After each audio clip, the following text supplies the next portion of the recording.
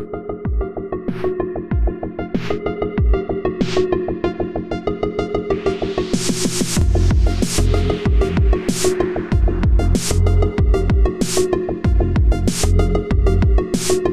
to the Exit Podcast. This is Dr. Bennett. I'm joined here by Gruntpa. He's an Iraq and Afghanistan vet. He's got a decade of experience as an information security consultant. I wanted to have him on the show to discuss sort of how to stay safe in our current threat environment and maybe some thoughts about where things are headed in the future. So welcome to the show, Gruntpa. Thank you, Doc. Glad to have you here. So I want to just go straight into it. You may be aware that our group of guys on sort of Latter-day Saint Twitter were doxxed by an Antifa ring. And it seems pretty clear that the people that we were up against were not playing fair. Like when they dox people, they generally claim to be using OSINT, open source intelligence, meaning they're just Googling around, paying attention to what you tweet, et cetera. But for one of our most high profile doxings, they claimed that like they matched the brick pattern from a picture of one of the walls in his house, and then they cross-referenced that against Zillow listings, and that's how they got him. And we were all like, no, you didn't. That's not how you did it. Like you clearly had some parallel construction so that you could sort of build that case. Do you think that these groups have friends in big tech or even higher up potentially, or do you think it's most likely just social engineering insider threats? I would actually I'd lend more credibility to the first, like to the former rather than the latter.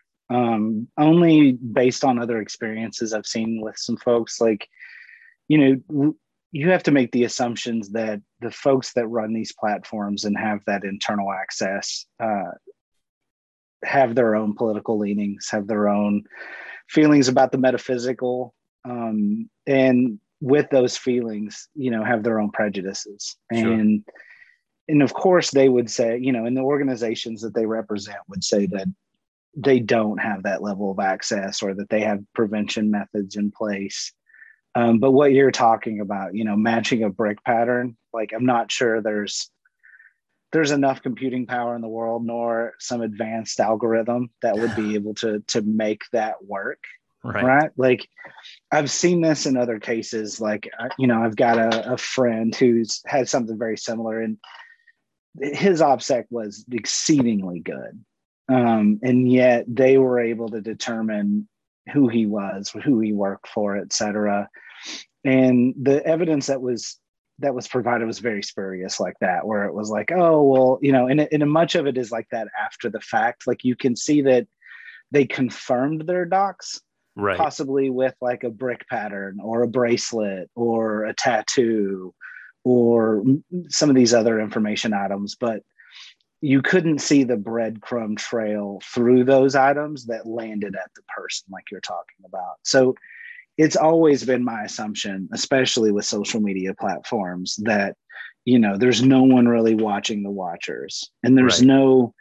And they kind of get you in the way that there's no way to prove it. Right. Like they win that game because, they just have to show the docs. They don't have to show how they arrived at the docs. And it is really an unfair game, but it again just points to the fact that these platforms are inherently unsafe. Yeah, absolutely. And there's no, I feel bad for the guys that worked so hard and were so incredibly careful for so long, because they got blown open just the same as I did. Like it was not, it was no different, made no difference to the outcome. It seems like the safest thing for people in our situation to do OPSEC wise is just never post, never make friends, never reveal your identity to anybody. But I just don't want to live that way. And so, besides which it's irrelevant now for me because I've already been doxxed. Right. But when I advise other people, especially, guys in my group, I've had guys who are getting their tweets archived and are clearly sort of on the radar.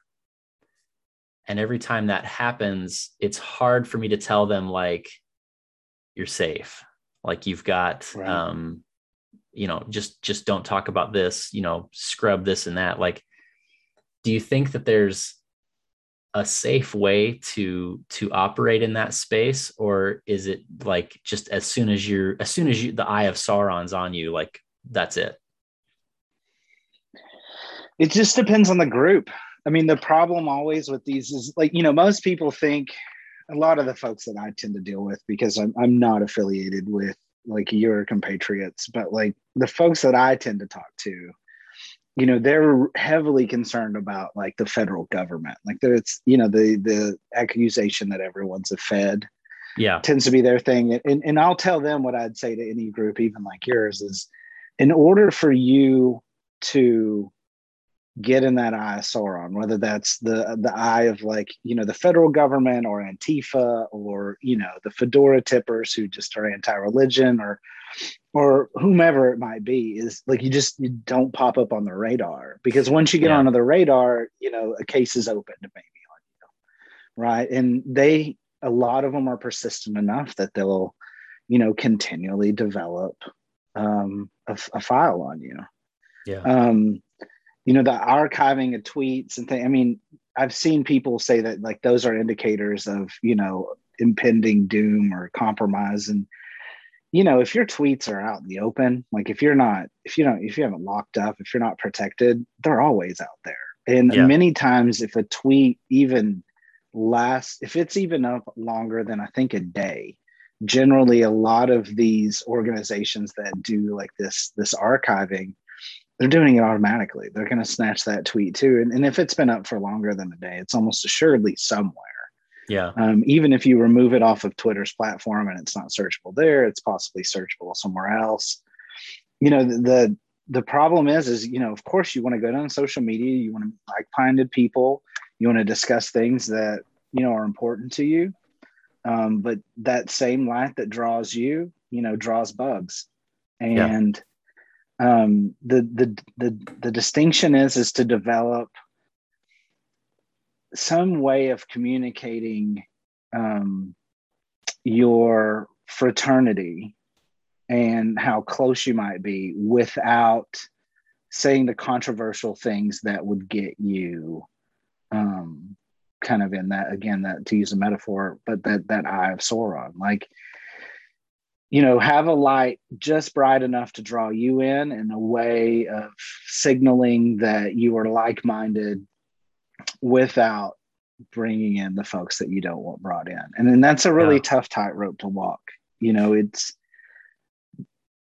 I seen how this almost is think that going. there are a lot of, I can think of a lot of friends who are maybe smarter than me in some ways, but like just don't have that social perception of like how a thing is going to be interpreted. And Right. and so like though, yeah, it's like for those guys, it's almost like you just can't. You either got to not post or you got to accept that you're that you're going to be in the crosshairs.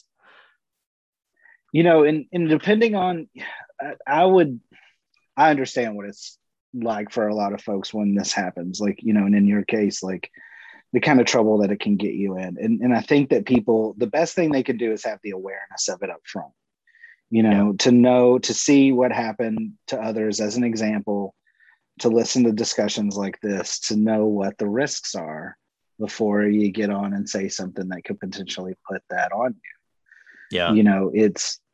It's really, it's sad. I'd like to see people have the freedom to express themselves and not suffer consequences. But it's just unfortunately not the world that we live in. Like the internet is, I mean, it's a place of forever. Yeah. Like long ago, you could get up and give a speech, and however many people were in the room would hear it, or you could circulate a letter. Whoever received it or read it would be but now you get on Twitter or you get on any of these social media platforms, you put something up, doesn't go away. And Right. some of these folks, especially like these recent celebrities, I mean, these are 10-year-old emails, Right. 15-year-old posts that they made when they were, 17 and stupid. And, now it's being brought up and they're having their careers ruined. They're having, their name smeared. And they didn't know that when they were 17 or 10 years ago, when they were sending an email to their friends, that this was going to cause them a problem now.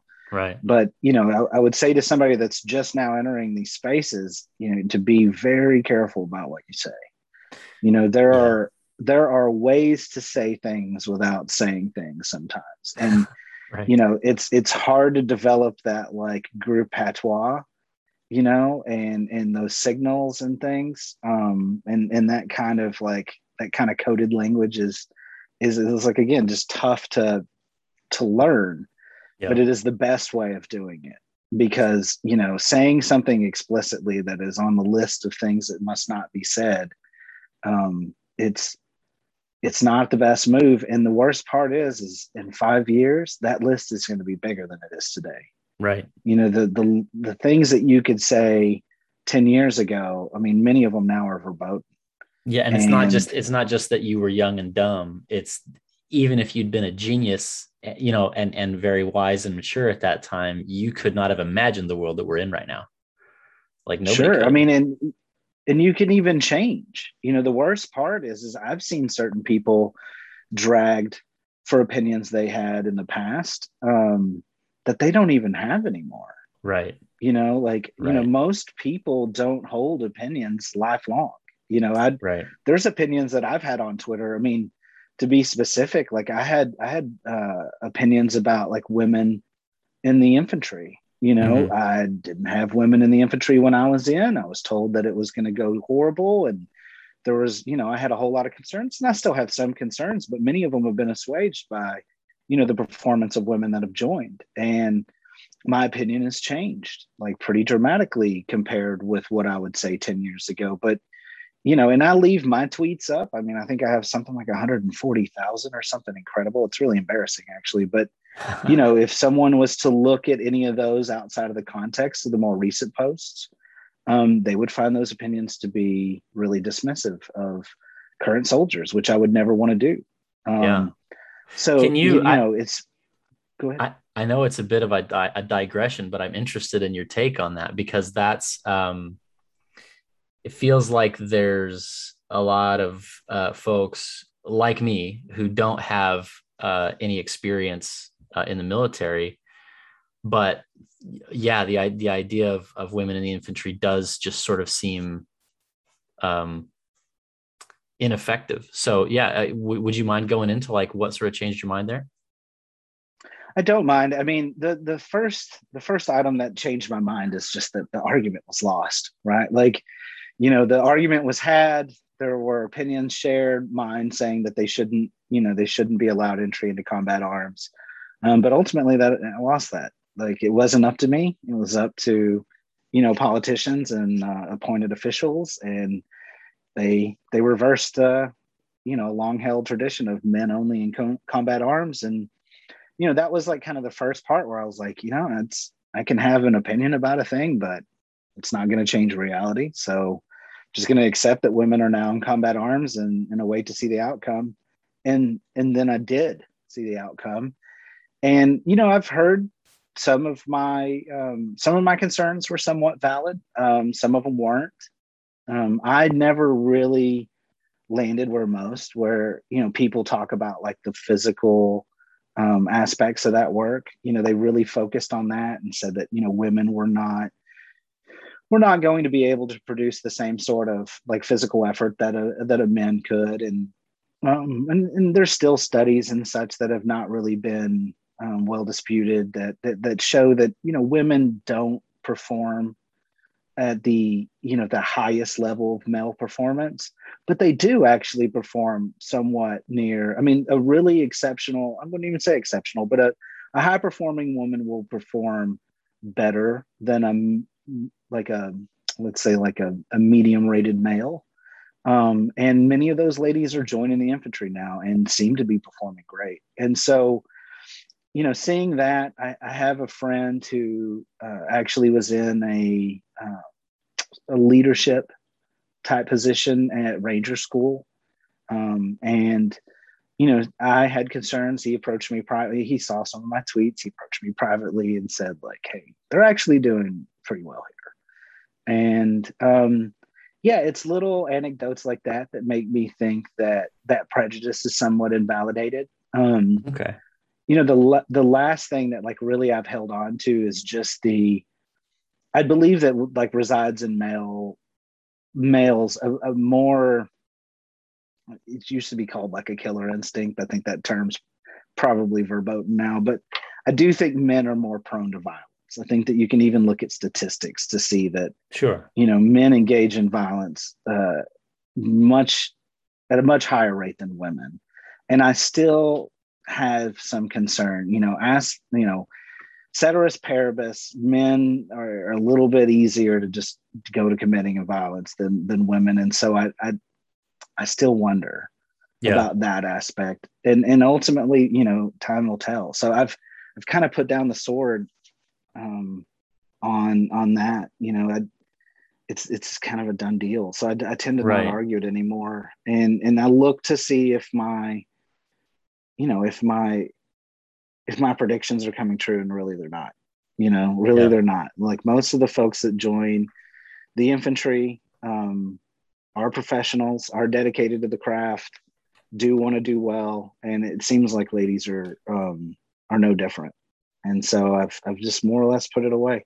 It's Fair not enough. really even my problem. My son is nowhere near military age yet. I'm long since out of the game. Right. That's kind of their problem to figure out now.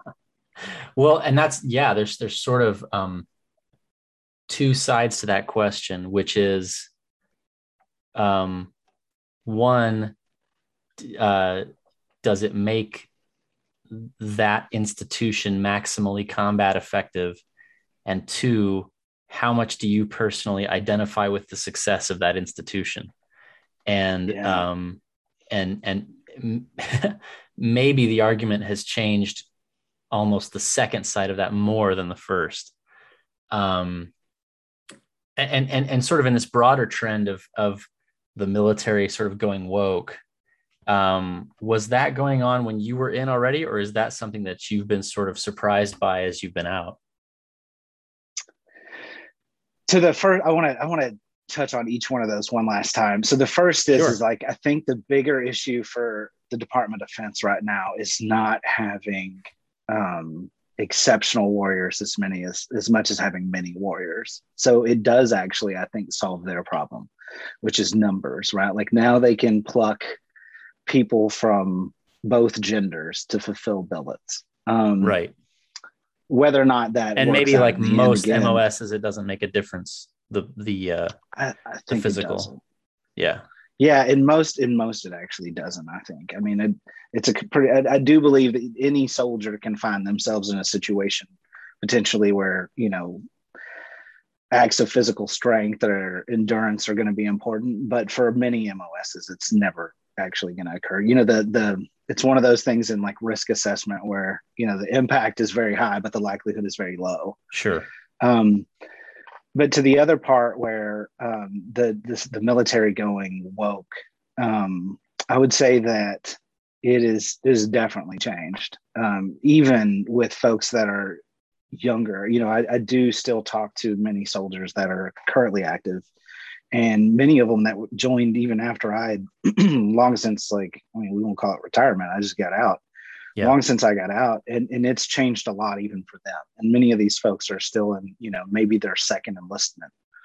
I saw indicators. I was very well insulated. Like the unit that I served in was a little bit of the old breed.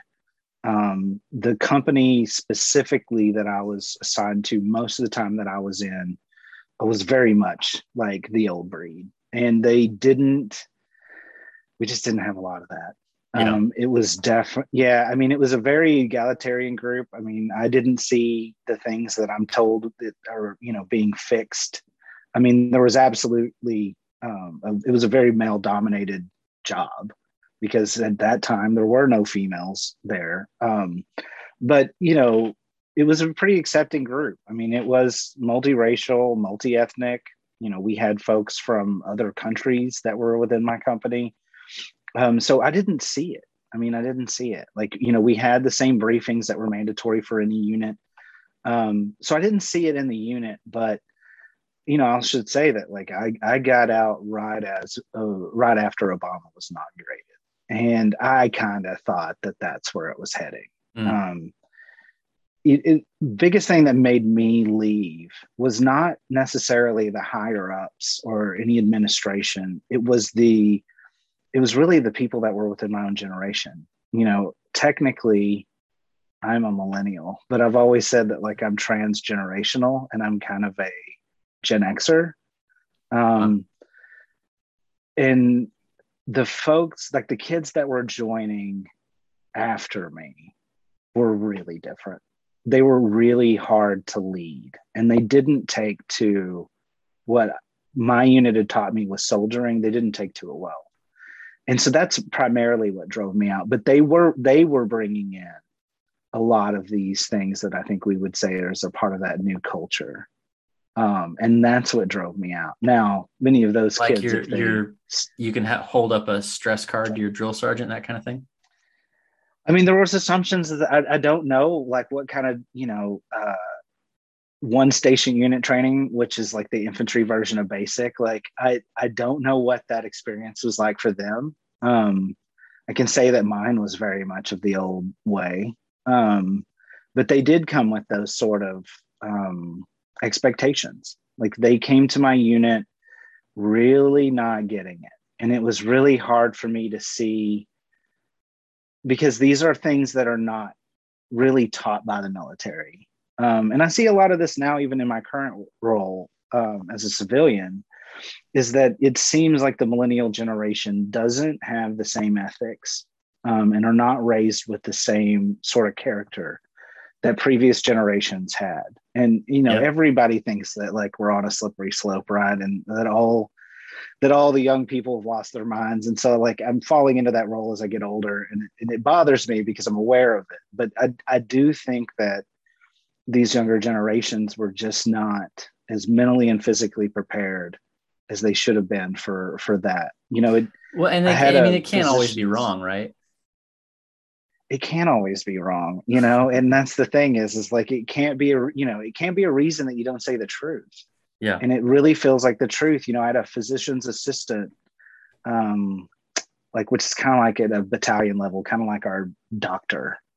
And, he shared with me a statistic right before I left, because, I had a soldier who was only in our infantry unit, I think like 6 months. And he came to me with a profile and said that he had stress fractures in his legs. And I just thought this was like crap. Like I was positive that this was crap and that he had somehow like worked the system or so I went to the PA over it and asked him like, like what is going on here? Like this kid has been here for not even 6 months. Like he had, he'd went to basic training. He had went to airborne school. He had done his 5 jumps in airborne. I think he had like 1 or 2 jumps in our division. And I was just like, explain to me how this young man has stress fractures, like already. And he said that that the soldiers, like they do studies on like bone density, and that the soldiers that had joined in the years since I had originally enlisted were seeing like something like 15% less bone density.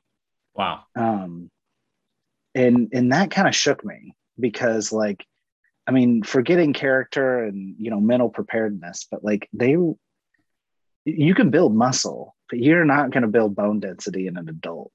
Yeah. Like it seems that like the younger generations are just not equipped. And a lot of it has to do with they just don't go outside anymore. Yeah.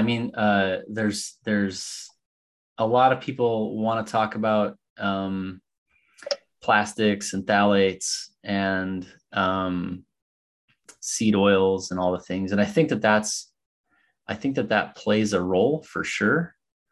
But yeah, there's also just like not enough stressors on the body during childhood Right. to develop that kind of, and not only to develop the like bone density and musculature, but to develop the ability to suffer.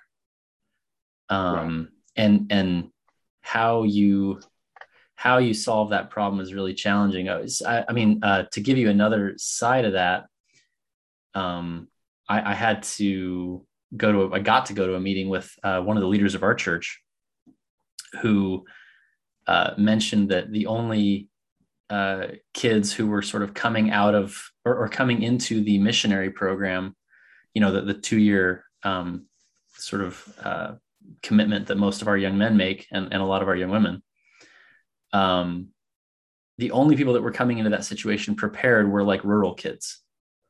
That pretty much, and that's not a majority of our membership. Like that's relatively small. And so pretty much every other group in North America, the kids were just sort of fundamentally not prepared to be missionary, but also like not prepared to like, just live by themselves, like emotionally. And so it's become routine just in the last couple of years. Like when I was out, if somebody went home early, that was shocking. Like that was a big surprise. And you kind of heard about it happening to maybe like 2 kids on your mission the whole time you were out there. And now it seems like 6 weeks or 8 weeks is like the median. And that's interesting. And I don't know. I don't know. It seems too dramatic to be like, these kids are, eating lunch nuked in Tupperware. Cause like, I don't, you know what I mean? Like it doesn't seem like it's changed that dramatically from when I was a kid to kids who are like 10 years younger than me. But at the same time, the cultural shift has been really dramatic. Like I felt like I spent a lot of time in front of the computer growing up. I think, I don't know how old you are, but I feel like you're maybe close to my age. And I grew up in front of the computer when I was a teenager. But like when I was a kid, we were jumping bikes off of stuff. And I was not a particularly like physical kid, but everybody did that. Like everybody was outside all the time. And I think it's cultural. Like I think that the endocrine explanation for it, the change is too dramatic for that to be the explanation. Yeah, I mean, the issue is not to try to isolate, a single cause. There's no, it's one of those where it's like both and instead of that, this or that. Like into the culture aspect, like it was like Napoleon that says that, hardship, poverty, and want are the best school of a soldier. And rural peoples tend to have more familiarization with that, especially as things, as they get better is what we should say too. Like, this is the most peaceful time on earth. This is the time, even in America, poverty is a pretty, I wouldn't say comfortable, because poverty is never comfortable, but it's the most comfortable time to be poor ever in history. And that decadence that we're allowed, and that we're giving our children, this includes myself, like it's not making very tough people. And there's not a lot of the rigors, even in our childhood, which I would say, I had a great childhood personally. But it was, like you say, it was filled with a lot of bike riding and walking and running and, wrestling. And it was not a difficult time in my life by any means, but it wasn't as sedentary, and it wasn't as like, it wasn't as bubble wrapped, right? Like there are a lot of activities now, like, I let my son not long ago, like ride his bike without a helmet. And somebody said something to me, and I was like, this is when he was much younger. He had like training wheels. And I was like, he is going to be fine. Like we're not talking he's not about tall enough to fall very far. Yeah, and I understand that, like, their point was like, well, kids fall just like, sometimes just fall over and, suffer terrible concussions and brain bleeds and die. And I mean, I suppose that's true. Like, again, this is where the impact could be very severe, but the likelihood to me is low. Like, he's not going to achieve many velocities that are going to cause this injury. But yeah, that urge and instinct that we have as parents, and that our parents even had, depending on your age, to make a comfortable and happy life for us, has in many ways hamstrung our ability to deal with things later in life. I almost A think that lack of. I almost think that we never should have taught regular people statistics, like, because Yeah. if you don't have some training in that, like, people lose their minds over like the smallest probabilities, and they don't have any. And like, it's not even like saying they're dumb. It's like the human brain is not really built to contemplate tiny probabilities. And so when you've got news that can show you every awful thing that happened in a country of 300 million people, it looks like those awful things are possible to you, but your brain is still built for like the medieval village where 150 people, and like, your distant ancestors never encountered a rare cancer or a freak accident. Like, everything that happened in their universe like made statistical sense in terms of like, there were no like really wild surprises. But because we have this panopticon, we can see everything that happens all over the world. We get to see the freak accident and the extraordinary thing 20 times a day. Right. And so it's almost impossible to tell yourself that that's not real, because you're looking right at it, right? You're seeing that it's happening. But your mind can't embrace the hugeness of the environment that's happening in, if that makes sense. And I think that that's a huge source of anxiety for us, because we freak out about tiny things. Yeah, that's an entire podcast, right? Like, talking about, like, I think that, I mean, we're talking about how to be safe online, but I mean, the truth is that just being online, regardless of what your activity is, just in receiving the information online, is its own danger. Yep. I've seen there's a lot of jokes made about this. Like, one of my favorite posts that I've ever seen, if we could take another digression, but it was on Twitter, and it's a friend of mine. Like, he was quote tweeting this young woman, and she said, I joined Twitter to see what my favorite celebrities were doing, and now I'm in like a rabid democratic socialist. And he quote tweeted it and said, "I feel you, lady. I joined here to talk about hockey, and now I want to throw people like you out of a helicopter." And like, I thought that was so funny. But at the same time, like, it points to, like, a lot of this tribalism that we're all experiencing that causes us to be at odds with each other and do terrible things like doxing each other and ruining careers. And a lot of that is it's an affect of the access to information. Yeah. If all you see on Twitter all day are enemies, it causes you to feel like you're at war.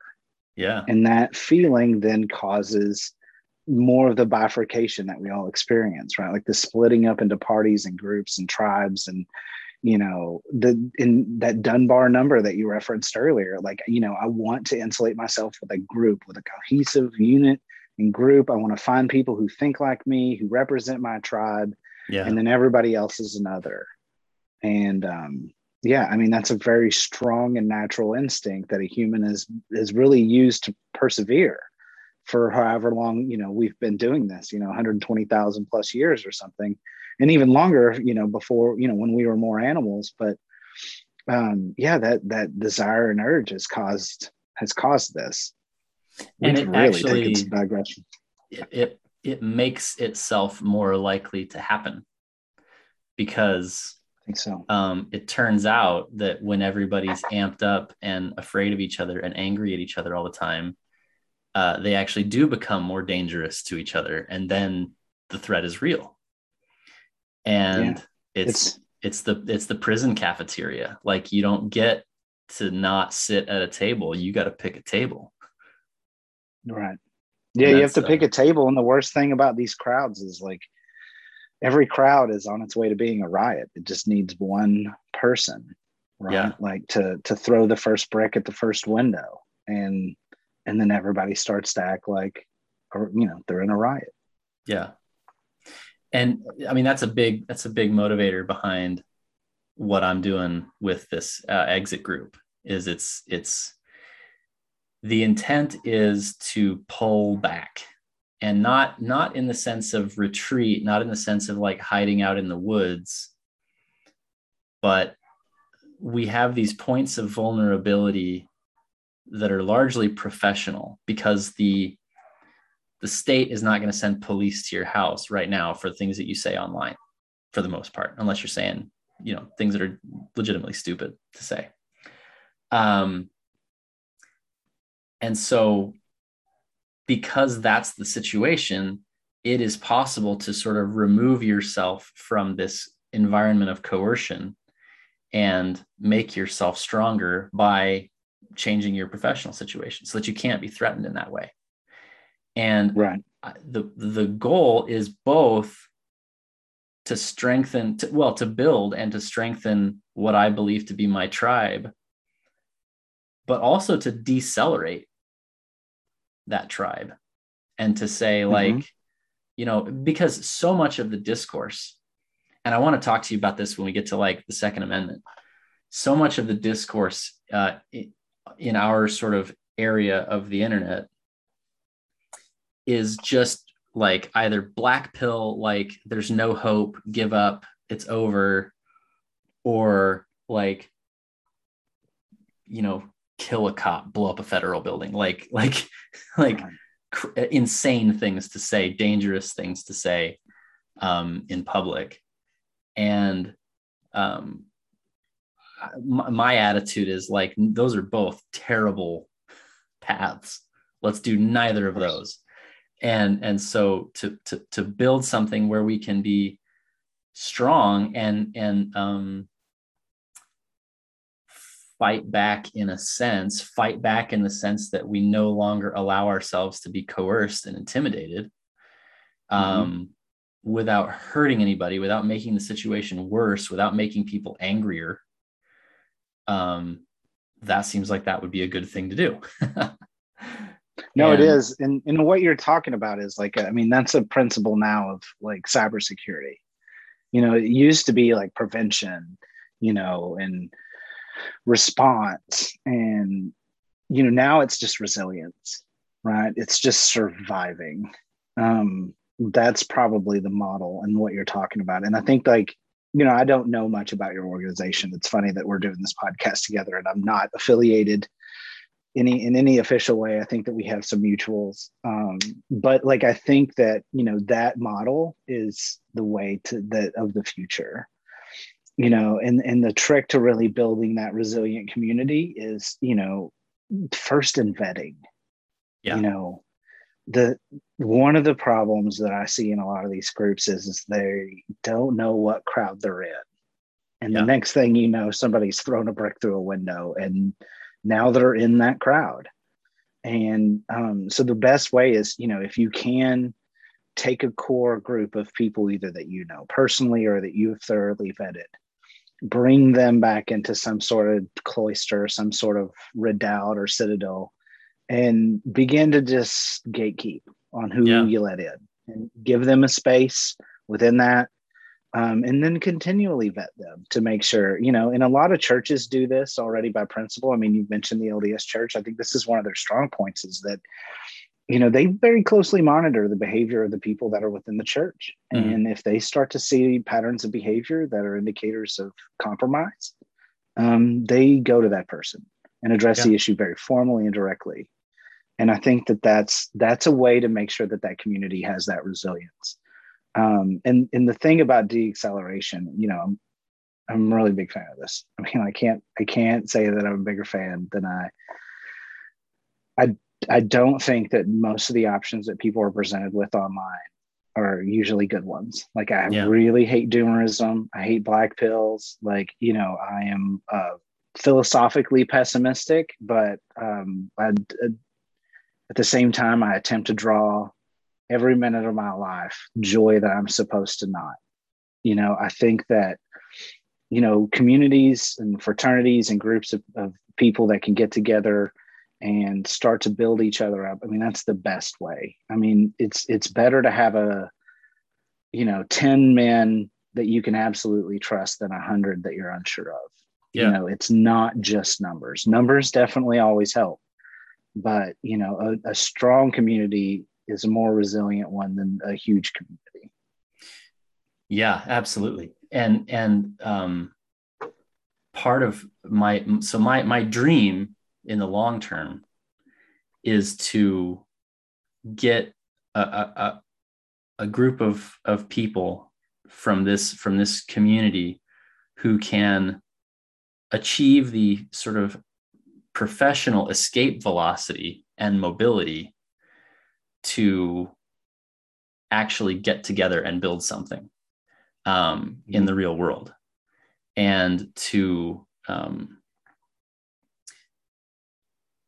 because again, if you have a community, if you have a tribe, and like, everybody that I mention this with is they want to say like, oh, you're just going to get Waco'd by the feds, and it's like, well, but we're not going to be storing stockpiles of illegal weapons. Like, like Right. that's not to justify anything that happened to those people, but like, that's not our project, and that's not even close to who we are. And so, and like people in their desire to amplify the crime of what happened at Waco, which was a crime, Absolutely. they want to overlook everything that was sort of scary and confusing about that group to ordinary people. And I remember that. I mean, I was a little kid, but I remember what people said about that group, and not all of it was true, but some of it was. And yeah, so I think people in their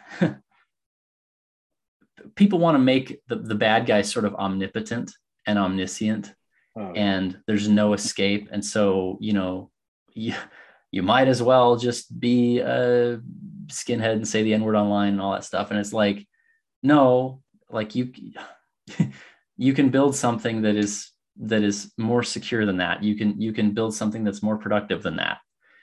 And anyway, suffice to say, I totally agree.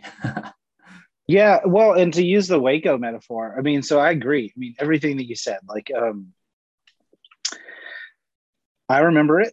I remember what they said about those folks. I was geographically very close to that incident, and aware of things that others weren't, even at the time. But I can say that, like, even in posterity, the example that was made of those folks was not glorious to the federal government.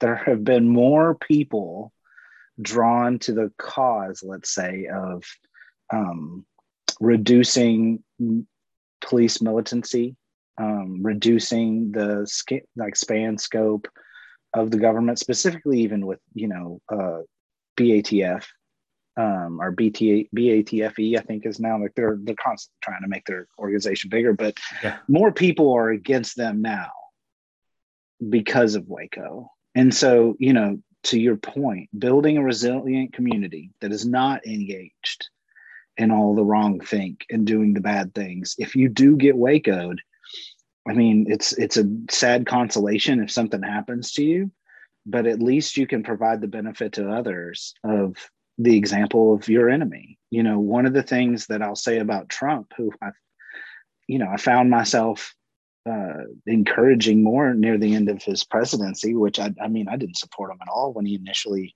was inaugurated, I thought it was all a joke. I kind of still do. But one of the things that Donald Trump showed me more than anything is who's my enemy and who Oh hates yeah. me, I had no idea these people hated me. Yeah. I'm a bumpkin from the middle of nowhere, and I didn't hurt anybody, and my culture wasn't toxic, and I didn't do any of the things that they accused me of doing. And yet every day I was told about what a terrible person I was. And that was informative. Yeah. That really shook me awake on a lot of things, and kind of woke me from my dogmatic slumber or whatever. Like, it made me realize that there are groups of people out here who have been training, and I don't mean like physically training, but like have been training and are set against me. Yeah. They're making it their lifelong goal to come after me. And that was a great benefit to me. That, Absolutely. and the same thing goes for, the people maybe within your community. I mean, maybe the terrible things that you've had happen to you and others, like, those are lessons to the rest. No, absolutely. Absolutely. I mean, very, very sort of ordinary conservative people have reached out to me and been like, I read what you wrote and I read what they said about you, what you wrote, and I couldn't believe that those lies were like that a mainstream publication was able to lie like that. And I was like, boy, could I talk to you about some other things? Like, like if you think this is a crazy lie, just hang on a second. Mm-hmm. And yeah, I mean, it's been a huge wake up call. And so the scariest part, the thing that really kept me up after the docs was not losing the job or like, how am I going to feed my kids? Because I had lots of options. I knew I had lots of options. And that was sort of the genesis of the group, was like, instead of me just sort of taking one of these paths, why don't I make this network sort of available to other people? But what was scary about it was knowing that I had an enemy who was more powerful than me, that I couldn't strike back at. And I didn't know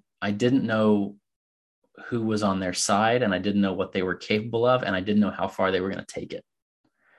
Mm-hmm. And like you mentioned, sort of being an example to others, in terms of if you're a totally innocent community and you get Waco'd. One of the scary things that you have to admit, and people talk about this all the time, but I don't think they really internalize it because they don't act as if it's true. They don't really act as if these enemies that they're on Twitter calling, pedophile vampires and like sort of waggling their dick at these people. They don't really treat those people like they're dangerous and like they're powerful and they could really destroy you. Because they could. They totally could. Right. And so either like you're wrong about how important your criticism of them is to them, or maybe you're wrong about how malicious they are.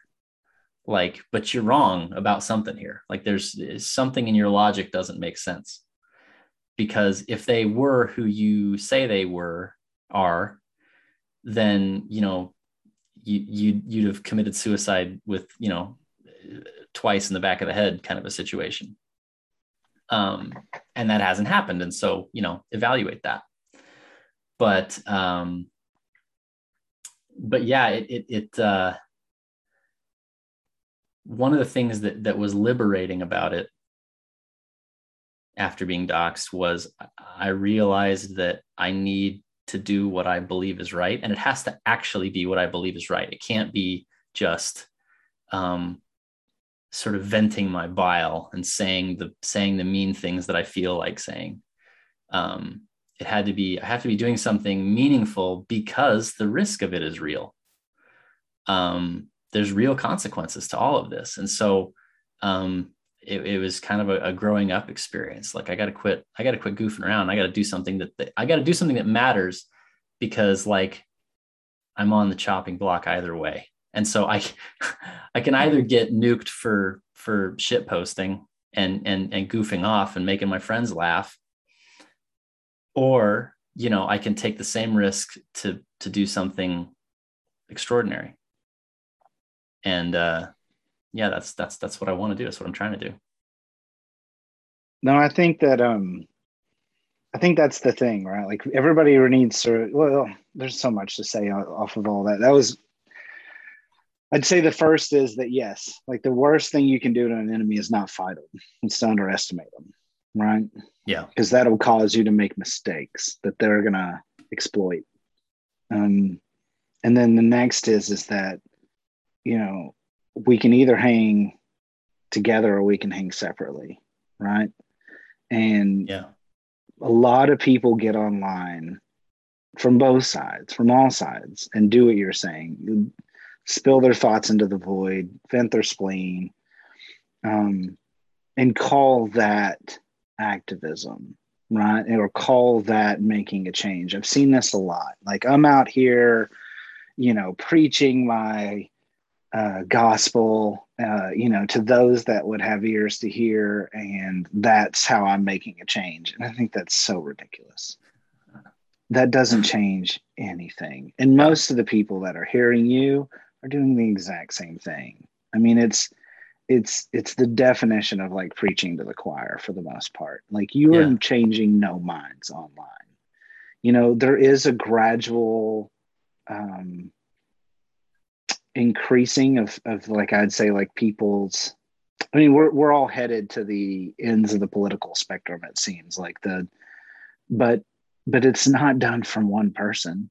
You know, it is that collective unconscious like move towards either being reactionary or radical. Yeah. It's no one person is doing that, and to believe that, you know, as one grain of sand on a beach are moving the ocean, it's not happening. Yeah. You know, the You're as best you much influenced by that as you are influencing it. absolutely more so. And Yeah. so like that's the issue is that people need to realize that, yeah, like you're not doing anything online. Like you're passing time. Like Twitter and some of these other platforms, it's a pastime. Yeah. It's not a force for good. I mean, I do think that there are good things that can come out of it again, but the metaphor there or the preposition is come out of it. Yeah. It's not done there. It's done elsewhere. Right. You're not Right. doing anything there. You can build a network. You can find some people that you wouldn't meet. I mean, I've made more friends and had more opportunities in life off of social media than I have anywhere else. I could just unload my bag on Right. how many great things have come out of social media, but they weren't because of social media, like necessarily. Yeah. Um, I yeah, mean, I'm here talking to you. I'm learning all kinds of things about, you know, what you know, that I would never get from just the people that I encounter personally. I would probably still be in my horrifying 9 to 5. Um, and so yeah, I think you have to build, you have to take it out. You have to make it something else. And that's part of why I was sort of like, yeah, the safest thing would be to just say nothing and never make any friends. But like this seemed more important than my day job. Like the connections I was making. And I mean, fundamentally, like I read Concrete Jungle and Prairie Fire. And one of the things that really struck me about that, which I've heard from other places too, is, you know, the tactical stuff is not really that important. What's really important is to have like 5 guys that you would die for and that would die for you. And to be, to have tight associations where you take care of each other. Because that's what's going to keep you through sort of dangerous times. I've Go ahead. I was made a joke about this. Like a lot of the country board can survive crowd hates me for it, but I've said for a long time that like an urban street gang has a higher survival rate in most of the scenarios that these dorks like propose about how they're gonna, if the government's gonna collapse or whatever it is that they're planning for. Like it's all gonna happen, and they're gonna be, they're gonna be shown right because all their preparations were not made in vain. And Yeah. they're an urban street gang's got a very high survival rate in almost every one of those scenarios, and it's because like they have a dedicated core of people.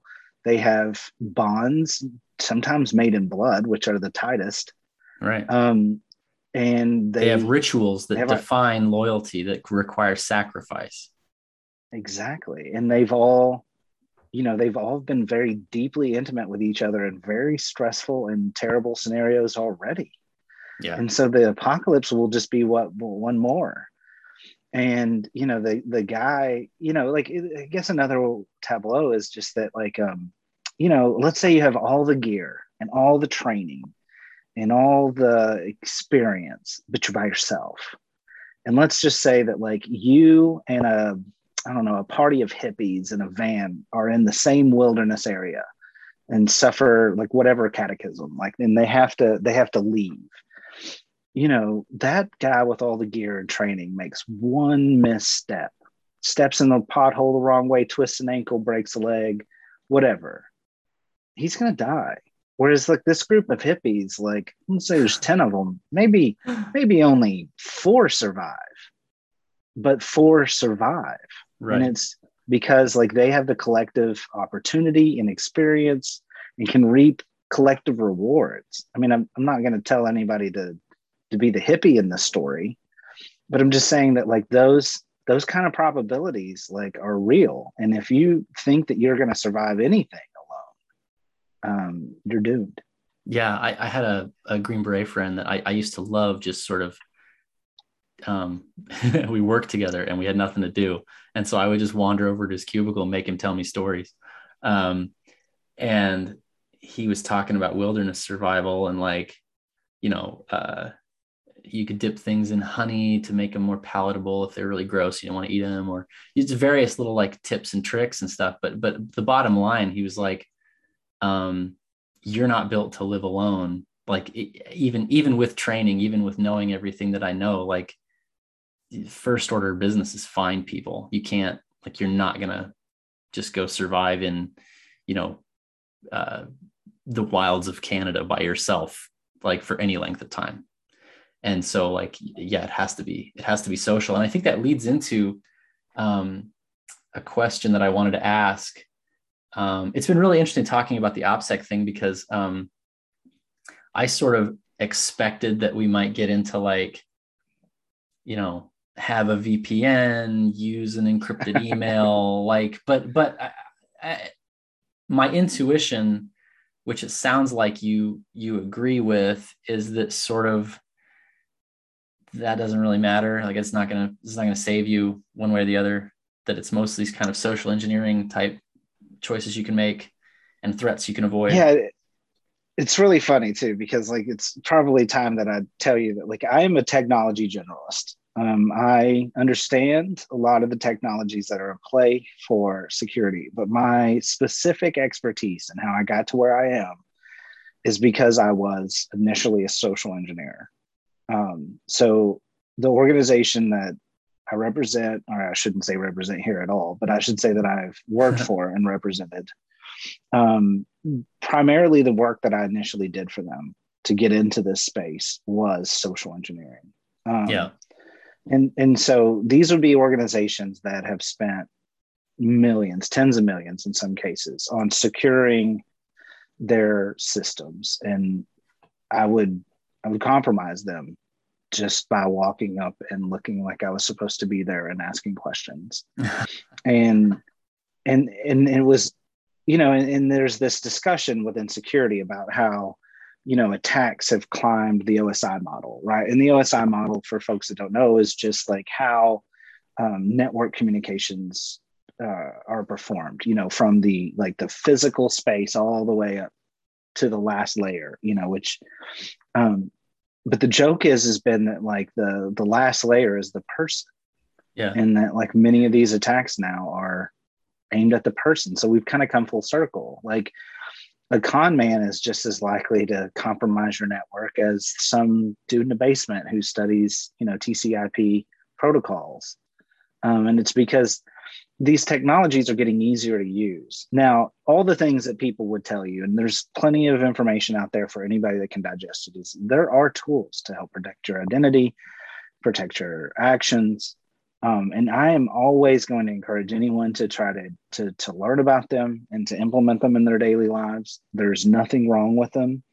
And I don't want to be like, I just talked about, I hate black pillars and I hate doomsayers and folks that just tell you that you can't do anything. It's inevitable. I mean, there are steps you can make, Yeah. The problem with a lot of that technology though, is it's not just having it, it's just like we can talk about later on. I know we're going to talk about guns and such, but like having it isn't going to help you. It's being able to use it. And so, you can have the most sophisticated OPSEC with all the tools at your disposal, and something else will get you. Like I've seen people doxxed, not even on what they did.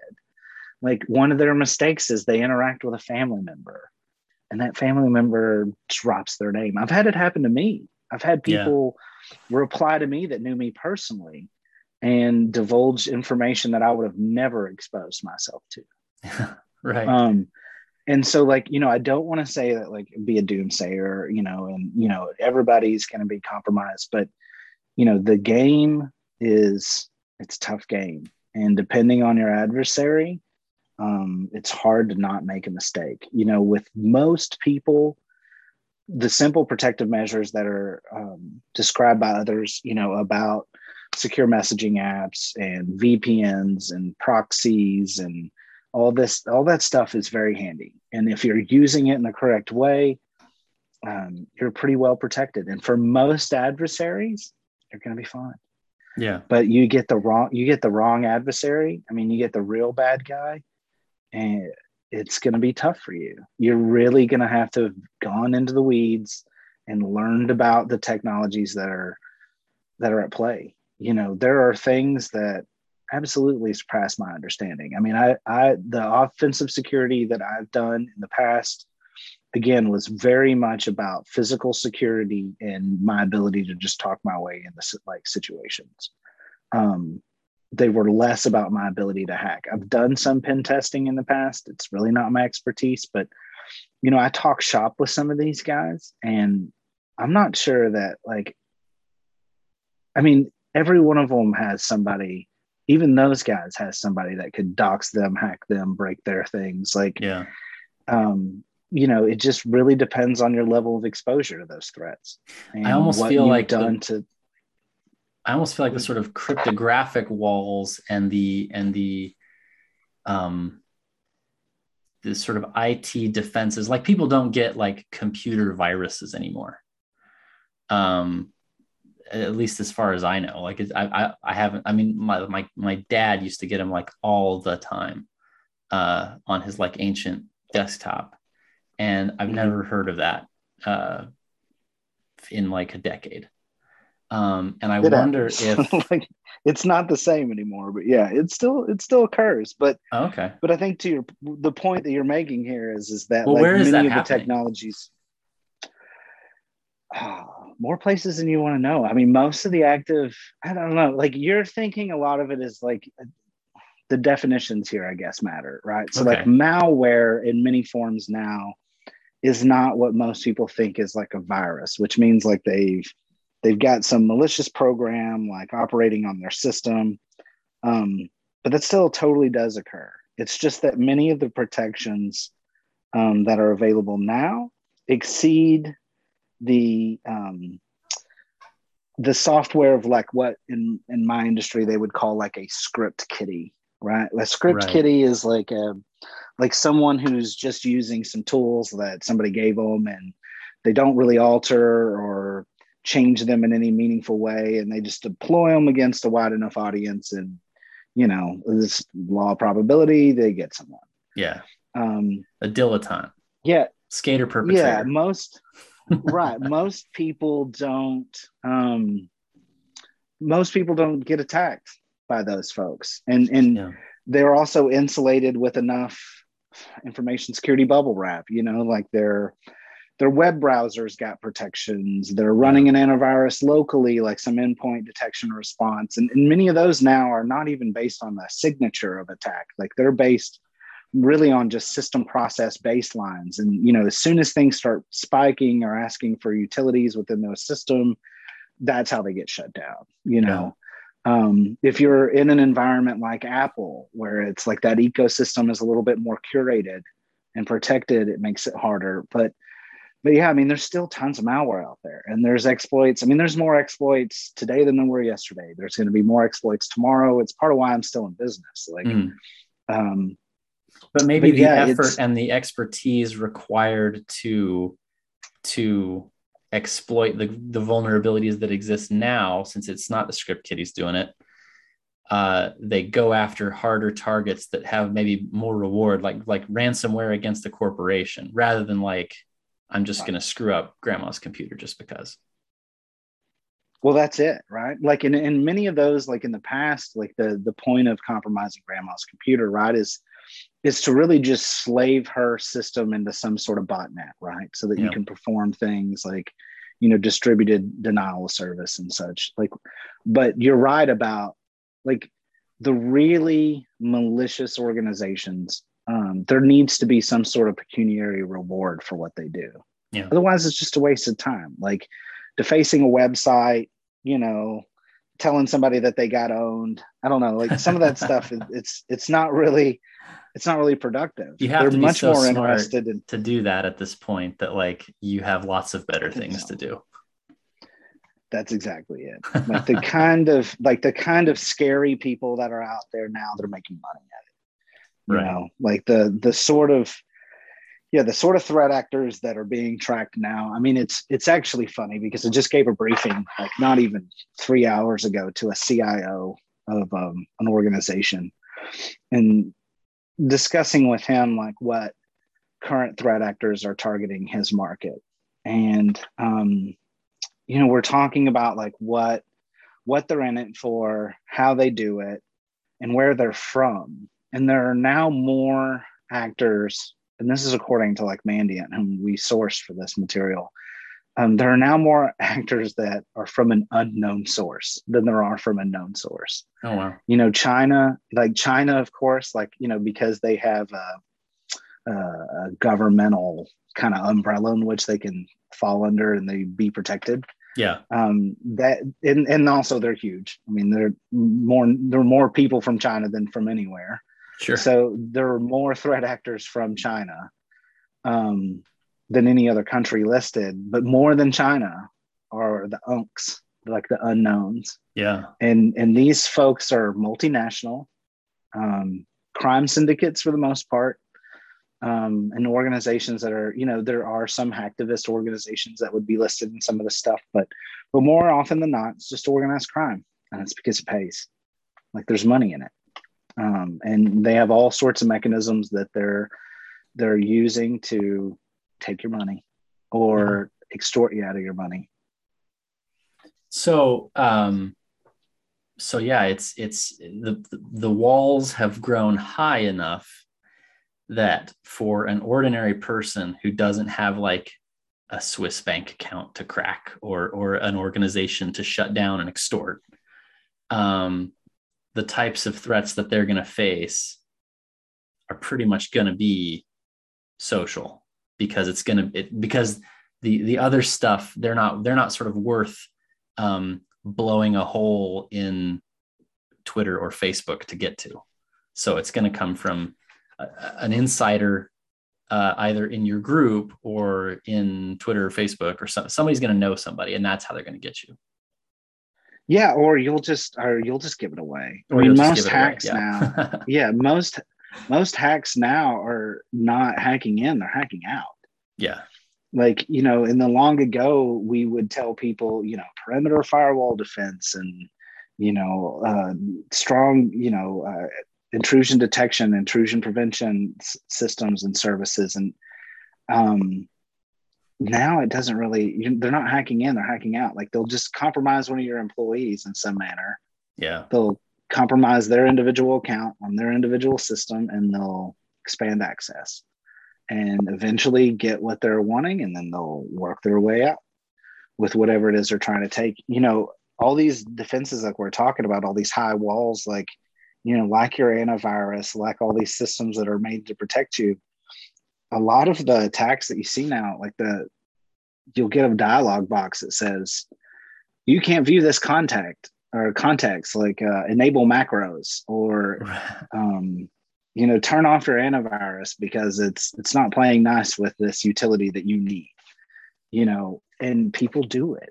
The same thing goes for like the social engineering. Like I would make, so like not even physically, like I used to do like vishing, like, which is just like I would make unsolicited phone calls to people in order to get information or access. And I would make myself like a call script. And it's just like the people that call you now to tell you that your credit card's compromised. And as soon as you say which one, they're like, I think it's a MasterCard, and like it doesn't work maybe on you. You're a savvy person, but you make 100 phone calls, you'll get works two enough. or three of them. Okay. Right. And that's what keeps them in business. I think we've taken a very strong digression. I don't know if I've lost the thread yet or not. But. Well, yeah, I mean, it's just to say that, it's the OPSEC that most of our people need to be worried about is social. And that's fair enough. But we were also headed in this direction that I want to explore, which is back to sort of the military and the combat side of it. The adage goes, amateurs talk tactics, professionals talk logistics. I'm a civilian. I have no formal training. I've got a gun and I've got a plate carrier that's just basically really expensive exercise equipment. So do you think that there's an appropriate amount of like tactical training and preparedness for civilians, or is that just sort of just fun LARP? It's absolutely fun LARP.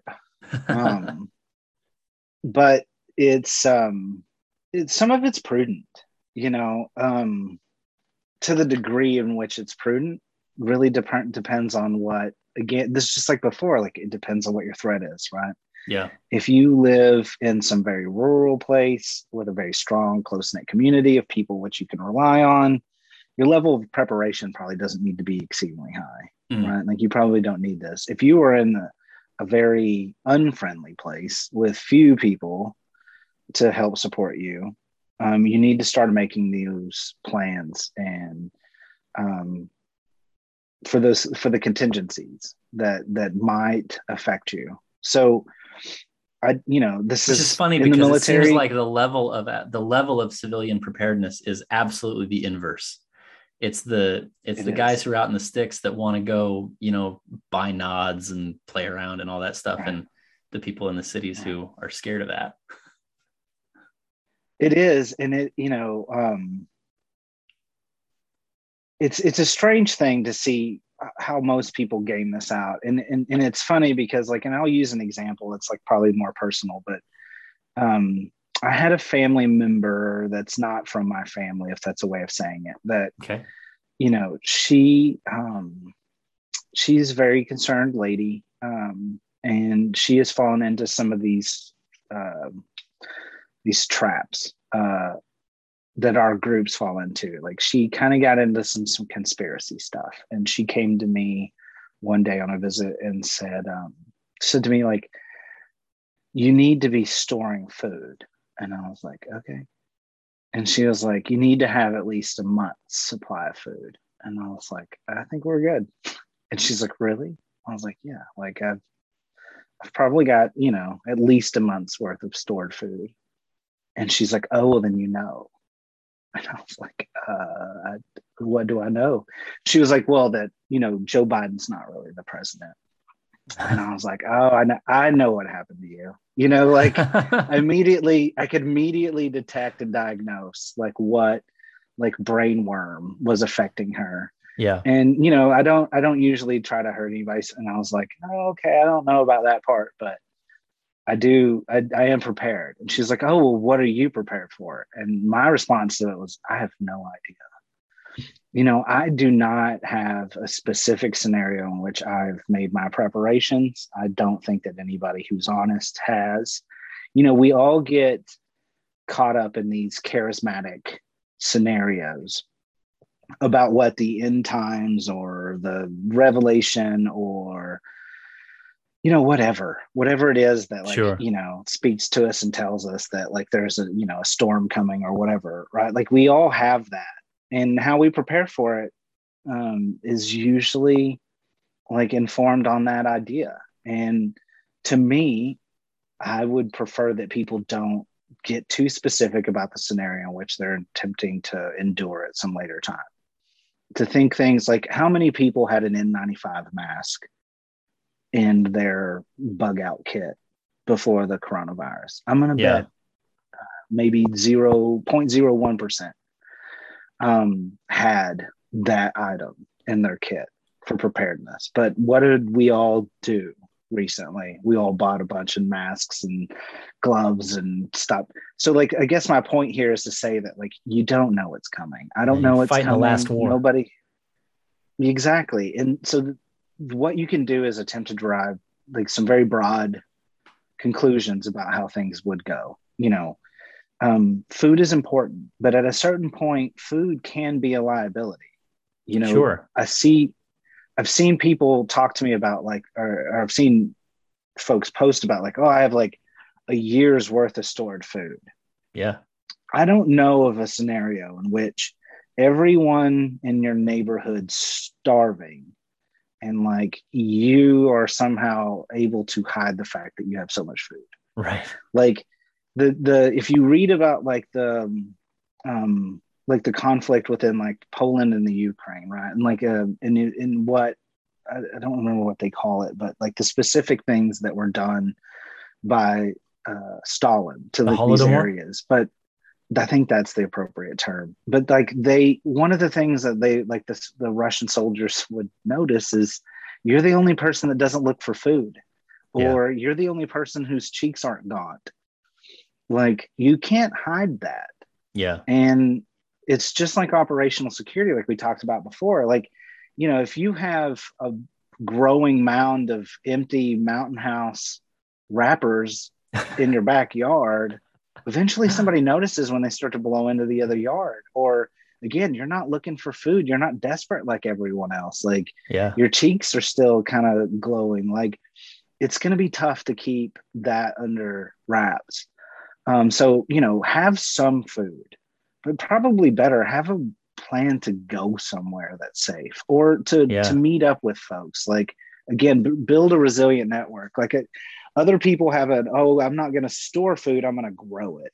And it's like, where are you going to grow it? Oh, I'm going to grow it in my yard. Like, okay, you're not going to be able to grow enough. Okay, well, I'm going to grow it in a farm. How big is the group of people that are going to be on this farm with you? Yeah. Like if you have 15 acres, I mean, like how do you if there was what, real hunger, people would be eating rats and squirrels. Like they're definitely going to go into your yard right. and eat your Well, food. it's going to be tough to keep that under wraps. And then the same thing with a farm. Like let's say you had 10 or 15 acres. Like how are you going to work the farm and guard it at night? Like Yeah. you can't do both. Like at a certain point, like you need a force to be able to perform a guard mount and only have so many up on security every day to guard these crops because they're valuable. Everyone's starving. Like these are all problems that are usually not worked out because in people's minds they imagine that I've got the food, I'm covered, I'm good, Right. or I've got the land and some seeds, some heirloom seeds that are in like you know like vacuum sealed containers, and so I'm good. Like everybody else is going to go to hell and I'm going to be out here just living off the fat of the land. Yeah. And then the same thing goes really for the guns and the tactical stuff. I LARP. Like my primary interest in acquiring a lot of these arms is not the belief that I'm going to somehow maintain, you know, uh, some kind of like I'm not going to be doing patrols. Basically, that's not why I have it. I have this stuff because I like it. I'm Yeah. just going to admit it. I like this stuff. I developed probably some pathological urge to be prepared from the wars or something, and I'm just indulging it now that I have the money to do so.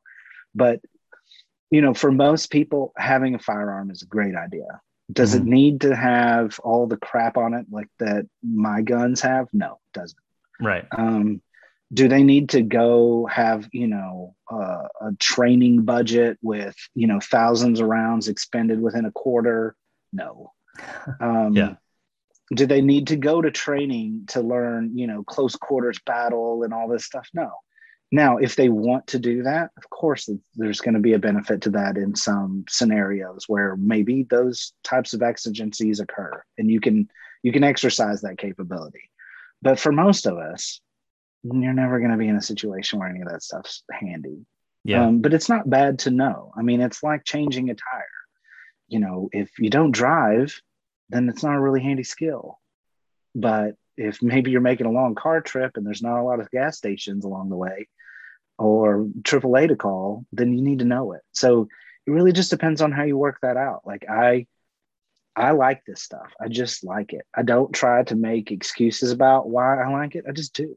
Yeah. And if you're the kind of person that likes it, like it. And just say that. Don't say that you're doing it because you're attempting to be prepared for an apocalypse. It probably won't happen. And if it does happen, it won't happen the way you think it will. But I again, it's just like with the tools and the techniques and everything. I will always encourage people to learn more about it and to get into it, because in those scenarios where that type of training or equipment is helpful, you're going to be very thankful you did. It's just whether or not you'll ever be in that situation that really matters.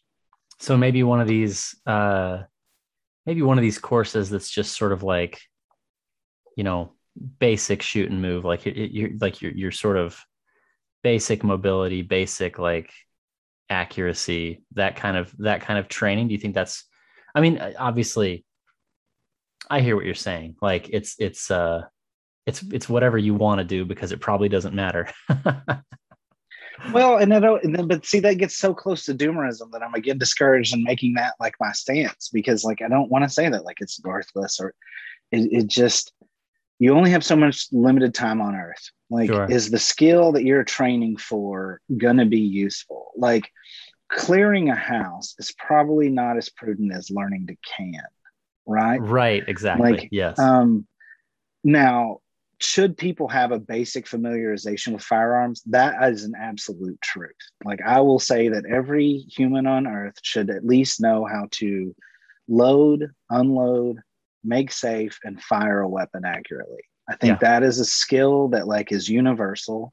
And because of the likelihood that you might be in a scenario and the impact that it would have, like it would be something to do. Next steps about movement: conquer movement after you've conquered familiarization, and accuracy. And then if you graduate to movement with the gun and making it safe and firing it accurately, and you have a group of people that you want to work with, like on, patrolling and room clearing and all these other items, movement under contact and bounding overwatch and all these things. If you want to get into that, get into it. Like, it's not a waste of time. Yeah. And really, it's only in hindsight, after you never used it, that you could say it was a waste of time. But it's useful skills. But I just don't ever want to pretend that everybody has to take those like extremes, because for most day-to-day situations, it's not really necessary. And from like a real the survival scenario that you're more likely to encounter in terms of your cost and your time investment, like it's unironically probably better to spend that time at like the bowling alley, like making friends. No, that's absolutely true. Like, you mentioned earlier you have a plate carrier, so I don't want you to take this personally, but like, I don't own a plate carrier. I don't own plates. Like, to me, I would have to have that around and then I'd have to have the foreknowledge that like I would need it. Oh yeah, like what's the situation where I get out of bed and I go put that thing on? Right. And I mean, my experience in my experience, like wearing these things, I can't tell you how often I wanted to drop it. Like at every opportunity, I wanted to take it off. And so yeah, and then you have to have an adversary that's actually like capable of hitting that plate, right? Like Mm, most of the people that are going to shoot at you are probably not going to be able to hit you in the vitals on purpose. yeah. And so like that, there's just a whole lot of things about that type of preparation that I tend to just discourage, because I would rather people spend their time, money, and resources on something that would get them better gains. And No, and it's bowling alley maybe. Go ahead. and they're big monster steel plates too. Like it was a dumb thing to do, but they're fun to ruck in. Like I hike in And see, like, and that's a great example of time well spent, right? Like, because no, I mean, truly, like, and this is talked about a lot in my own physical fitness is not near what I wish it was, because of the kind of job I have and all those sedentary things that I talked about. Young America, I'm just as susceptible. I don't get out and exercise as much as I should. I do it. I'm capable of running at least a 5K with my equipment now, and performing at a high enough level that I can place within, the top 5 in shooting. But physical fitness is an often overlooked thing. I mean, even again, N95 masks only get you so far. Yeah. Having a healthy body and mind is way more important than any of the other things, in my opinion. Okay. Well, I saw that you posted some breakdowns of the like Ranger handbook on your website, and I like again, I hear what you're saying about like what's necessary, and so this is more about like what's fun or interesting. Are there any other like field manual type books that you think are particularly rich for a civilian to pick up as far as like interesting things to know? I do. The first one, it's my favorite one actually is it's a little older. It's called The Defense of Duffer's Drift. It was written under a pseudonym by the pseudonym was Backsight Forethought. Um, and it's kind of written almost like I mean, I won't say almost, it's written as a narrative, as a series of dreams that a man has, as it's like his first or second day basically as like a platoon leader in the British Army in the Boer War in Africa. And what happens in this book is that the man gets this assignment. He goes out on his first patrol and he just makes every kind of mistake. And it goes super poorly for him and he dies. And then that death wakes him up and he realizes, oh, that was just a dream. And he goes out on the next mission basically, and he fixes the things that he thought were the most important items from that first dream and gets himself into a new scenario and dies. And then it's basically like Groundhog Day. He just continues to make mistakes until he finally doesn't die in the last dream. And Wow. those are all lessons about how to conduct small unit operations. Most importantly, securing key terrain. It is a really easy book. Like the Ranger Handbook, part of the reason why I am doing this, and it's really neglected. And for anybody that's enjoying that, I apologize to them if you're hearing this, because like I neglect that. I took on something that I maybe shouldn't have, but I am going to continue with it until I'm finished because I won't quit. But the Ranger Handbook is a very dense manual, and it's Yeah. intended to give to a student that's in Ranger school. So like that's all he's doing every day. So that book is really handy to him because it is very concise format for how to conduct small unit operations, Mm-hmm. and the tactics that are necessary to survive in that environment. But that it's super dense. So the reason why I'm going through it and I'm going through so slowly is I'm trying to eliminate all that. I'm trying to pull out of all that laconic manual, all the lessons that are intended to be taught and Kind all of the things unzip that a it a person little would bit. say. Yeah, and it's tough. But the Defense of Duffer's Drift is a much better, like, condensed soup version that anybody can drink. It doesn't require like there's a page on my website now that is just dedicated to acronyms and abbreviations Yeah. from the Ranger Handbook. And it became necessary because I noticed that when I would write the next installment and the next installment, that I would be using these abbreviations. And I was worried that a person would not remember what they were because there's so many. And it was endemic to my previous profession. So like I know them well, but most wouldn't have that like level of, I guess, like an indoctrination. So the defense of Duffer's Drift is a much better way of taking that in. It teaches you the core principles without telling you what PSG means or, MET-TC or any of these, like really, yeah. So like, I think that's a really great manual. I mean, my son is a very young man. I mean, he's not even a young man, he's a boy. I've already bought him a copy and it's in his bookshelf, and I've tried to get him to read it a couple of times, but he's still into books with pictures. Sure. So we haven't gotten very far, but like, I think that's probably the best one. Awesome. As far as manuals go, I'll tell you, if you're a soldier and you have like the existing, like, I don't know, military patois, and like, what the acronyms mean and the structure and duty positions and such, like a lot of those manuals are really handy, but I tend to not encourage that for civilians because of just like what I was saying, like there's just a lot of things that are implicit in some of those statements that are hard for someone that's not gone through that experience to really take away. So I would say that there are plenty of books though that talk about these subjects without getting into it. Like I really like, I believe it's called Out of the Mountains, and I'd have to think about, give me a moment, I'll look it up while we talk, but Out of the Mountains is a good explanation of where I think things are going. It talks about the lessons learned mostly in like Afghanistan, but it also, it looks at other conflicts. It looks at like the Mumbai shootings. Is that book about the littoralization of yes. conflict? Okay. Yes, it is. My wife And bought me that Kill for Cullen. Christmas, and I got like a chapter in, and I haven't read the rest of it. I'm gonna go read the rest of it. Okay, you need to read the rest of it. There's even an audiobook that isn't terrible. I will say that, like many of these folks, they don't realize that they kind of get a little repetitive. Like there's gonna be moments that you're listening to them and you're like, he just said this. Like he said this 4 times already. Like I got the point. If you're an astute reader or something, it'll get repetitive to you, but it's well worth sitting through. To me, the seminal work on a lot of this stuff goes back to the very first person I followed on Twitter is John Robb. He wrote a book called Brave New War that has really changed. I mean, I don't want to say like it's changed my life, but it kind of has. Brave New War was really good.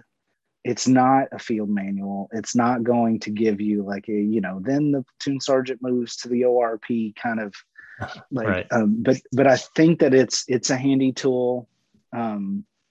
We've talked about the Clay Martin books. Like I think those are handy. Yeah. I think that like The Sling and the Stone is another one by, I'm looking at right now, Haynes is a Marine. Those are all really good about like what the world is going to be like, what what types of organizations are going to be at play, how they're effective and not effective. Those are more broader, but really the Ranger Handbook, outside of that defensive Duffer's Drift, if you're interested in like how a unit, and it's a unit. There aren't a lot of books that are going to turn you into a deadly, right, combat warrior or something. Like it's not going to work. You need to go and get training, definitely with someone who knows what they're doing, if that's your intent. But if you do have a group and you guys want to get out and LARP, or if you want to go to read those principles about how patrolling actually works and how ambushes actually work and how the Ranger Handbook is probably the best. I mean, the old infantry manual, like I know that it's undergone a new change, but when I was in, it was FM 7-8. Mm-hmm. 7-8 is really good. I know that it's got a new one. Just Google it. You'll see what the new designation is. I don't remember what it is offhand.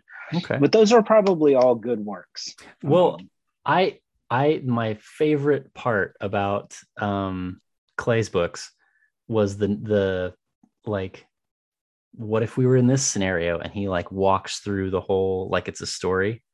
And so I'm really excited about this defensive Duffer's drift. That sounds really, really cool. Like it's gonna light up the right parts of my brain, I think.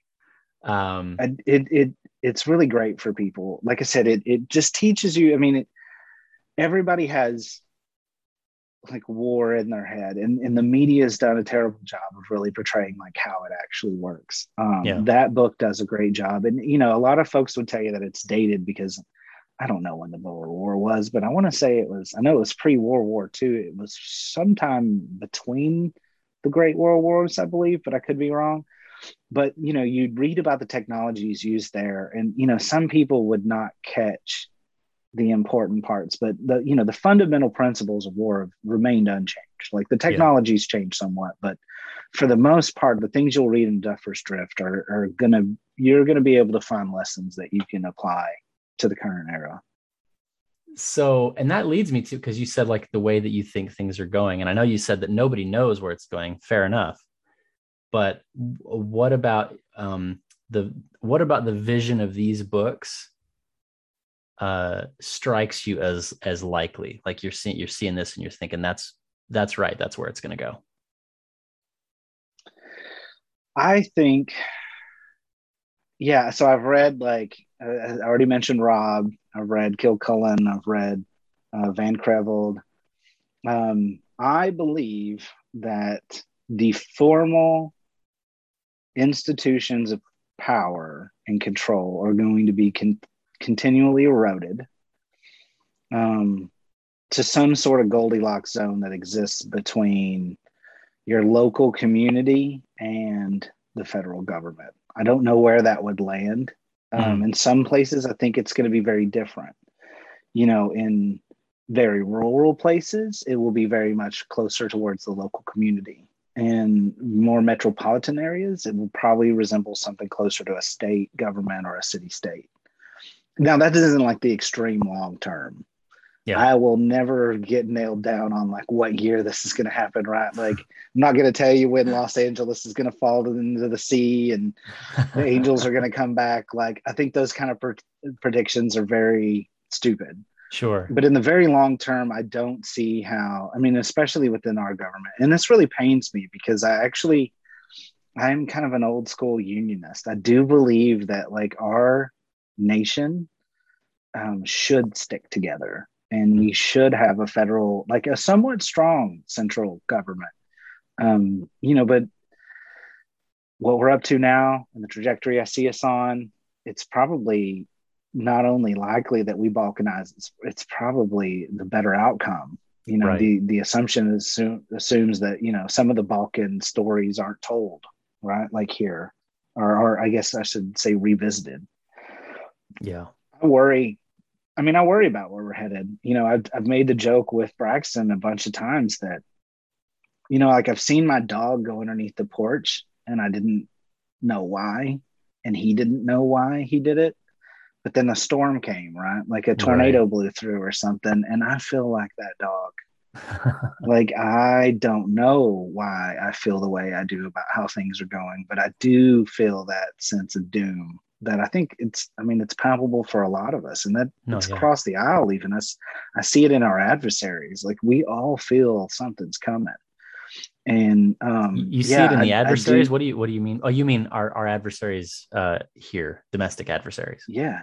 I mean, our greatest adversaries right now, in my opinion, are like within our own walls. Yeah.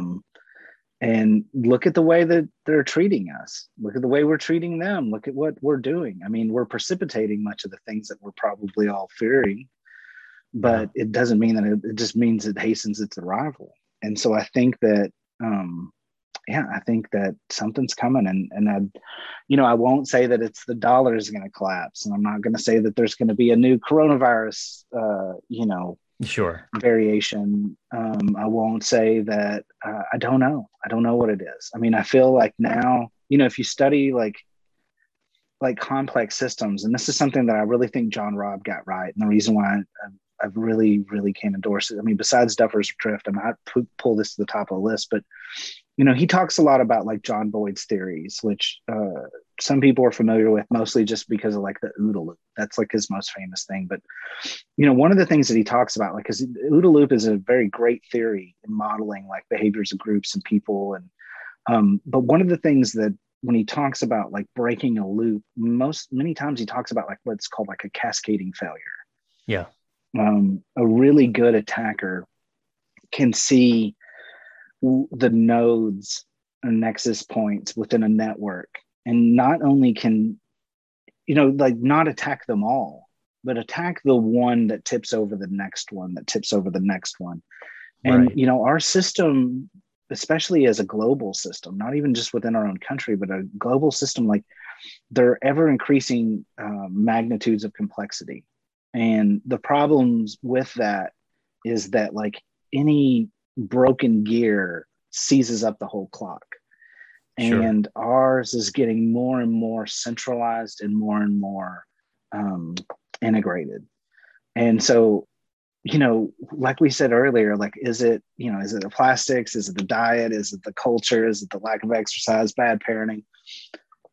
Maybe the problem is attempting to diagnose a single cause. Like maybe the coming thing that causes this, vast decentralization and breakdown of what, we currently enjoy. I mean, maybe it's not any one thing.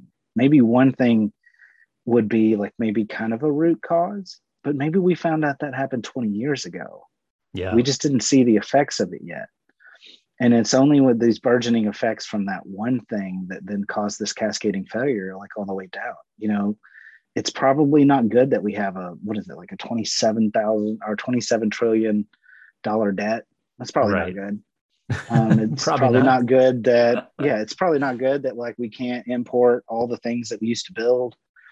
It's probably not good that we have a southern border that is more or less entirely collapsed and is allowing, a flood of people whom we can't vet to allow Right. in. Like that's probably not good. It's probably not good that multinational corporations own every person that sits in our capital. It's probably not good that our kids watch too much like TikTok. It's probably not good for a lot of these things. Like all of these things alone wouldn't cause a problem, but maybe together, like it's a greater problem. I So yeah, TikTok in particular. So like I just like you, I can tell that I'm getting old. I've I stepped outside the current of social media in terms of like not in terms of not using social media, but in terms of like I'm not going to learn this new app. Like I'm good with what I've got. Um, and it's always been sort of like they're not interesting to me, or like they seem kind of bad for you, like Snapchat, for instance. But TikTok is the first one where I'm like, this seems like a psychic weapon. Like this seems like the right. Chinese government trying to destroy a generation of children. And because they're like locking down the screen time over there. I don't know if you've seen this, but Yeah. like they're legislating like you can't play video games for more than like 30 minutes a day or something, and like 2 hours on the weekends or something. And so they are using our unwillingness to interfere in personal decisions um, to deploy weapons that they can then insulate their own population from. And I don't think that's just Mm-hmm. TikTok, but it's definitely I don't TikTok. either. Yeah. I mean, no, the problem always with the social media is like, I mean, it's a drug. Like Yeah. it's totally a drug. Like Yeah. I've had to take even my own personal precautions with it. Like at a certain point, probably 2.5, 3 years ago, I turned off notifications. Yeah. Like I don't get notified. When I have time to consult social media, I do. When I don't want it beeping. I don't want it going off. I don't want it vibrating. I don't want it telling me come back. Also, the audible sound of a Mm-hmm. notification can itself become an incentive to post. It's Pavlovian. To get more of it. It really You is, and salivate. people have to be cognizant of that. Like you are an animal. I mean, it's hard for me to understand how folks forget it, but yeah, you're an ape. You're covered in hair. You've got teeth. You've got other body parts that probably shouldn't be mentioned, but you are an animal, and you can be Manipulated. trained Yeah. Yeah. You're not And immune to these propaganda. mechanisms, and they don't always require conspiracy in order to ensnare you. No. Sometimes a person creates a thing just to make money, and they make money off of you. Facebook makes a lot of people money. Twitter makes a lot of, well, I don't know if actually Twitter makes much money, but so there's been a lot of money invested in it and a lot of time, and TikTok Yeah. too. And you've got to be careful with it. I wrote a thing a couple of weeks ago about that phenomenon, like across the board, and how just like Doritos, like your job, if you're a food scientist, is to make Doritos like maximally delicious and to Right. make them the exact right size so that like one bite isn't too satisfying. So you'll reach for the next one, but it's enough. And the Mm-hmm. flavor, the fats have to be enjoyable, but they can't make you feel full because then you won't reach for the next one. And it's this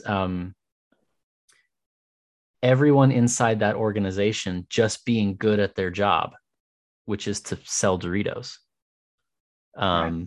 can create this like um, a drug, a toxin.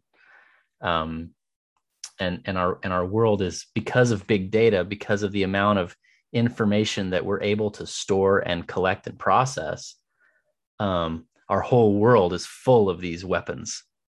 Mm-hmm. Because any industry that can create that kind of addictive relationship with their product then dominates that market. And Well, it lures in the sociopaths, which attempt to control, right? Like yeah, creating, I don't know Mark Zuckerberg. I don't think that he's particularly manipulative, right? But he created a product that every sociopath in the world wants to get their hands on, yeah, right? Like it's a tropism. Like it's a thing that draws in that type. And so yeah, Mr. Dorito probably just wanted to make a tasty chip for his grandkids, right? right. But now the success of his product has incentivized 100,000 people, maybe, that, or not 100,000, that'd be a huge company to make Doritos, but like I thousands of mean, people at Frito-Lay is a least. big company. Frito Lay is, I guess it's true. Like, because yeah, there is no like Doritos doesn't even live alone. Yeah. But the idea is like it didn't start that way, and I think that's your point. Like Mr. Dorito started this, this little company out of his like kitchen making tasty chips, and yeah, the next thing you know, like there probably sits on the board of Frito Lay an entire assemblage of sociopaths dedicated to making your kid fatter, Right. because your fat kid will consume so many more Doritos, and they will be able to put a new yacht at their dock. Yeah. Yeah. And to It's to no to matter. lobby to make sure that food stamps cover Doritos so that Mm-hmm. all those poor kids can spend taxpayer dollars to consume Doritos and then grow up to become poor fat kids who consume Doritos. And Right. it's Yeah. unbelievably sick. And there's no one villain. Right. There's nobody that you could just Yeah. drag out and That's shoot. Yeah. that's a fascinating concept, actually. Yeah. I mean, evil finds its way into everything. Like Yeah. it's even into the making of Doritos. Well, I don't want to end on such a grim note, but I mean, this is crazy fun to talk with you about all this stuff, and you're a lot of fun on Twitter, and your @ is very hard to say, Hmm. but it's essentially the votary in Leet speak. And or you can Yeah. just put in Gruntpa, Gruntpa, and you can find him. His website is also digitaldropzone.com. That's where he's got his breakdown of the Ranger Handbook, a couple of things. If you want to learn more about what we've been doing at Exit and this community that we're building, and the resources that we are providing to people, you can check us out at exitgroup.us. Thanks, Gruntpa. It's been a lot of fun. Likewise. Thanks, Doc.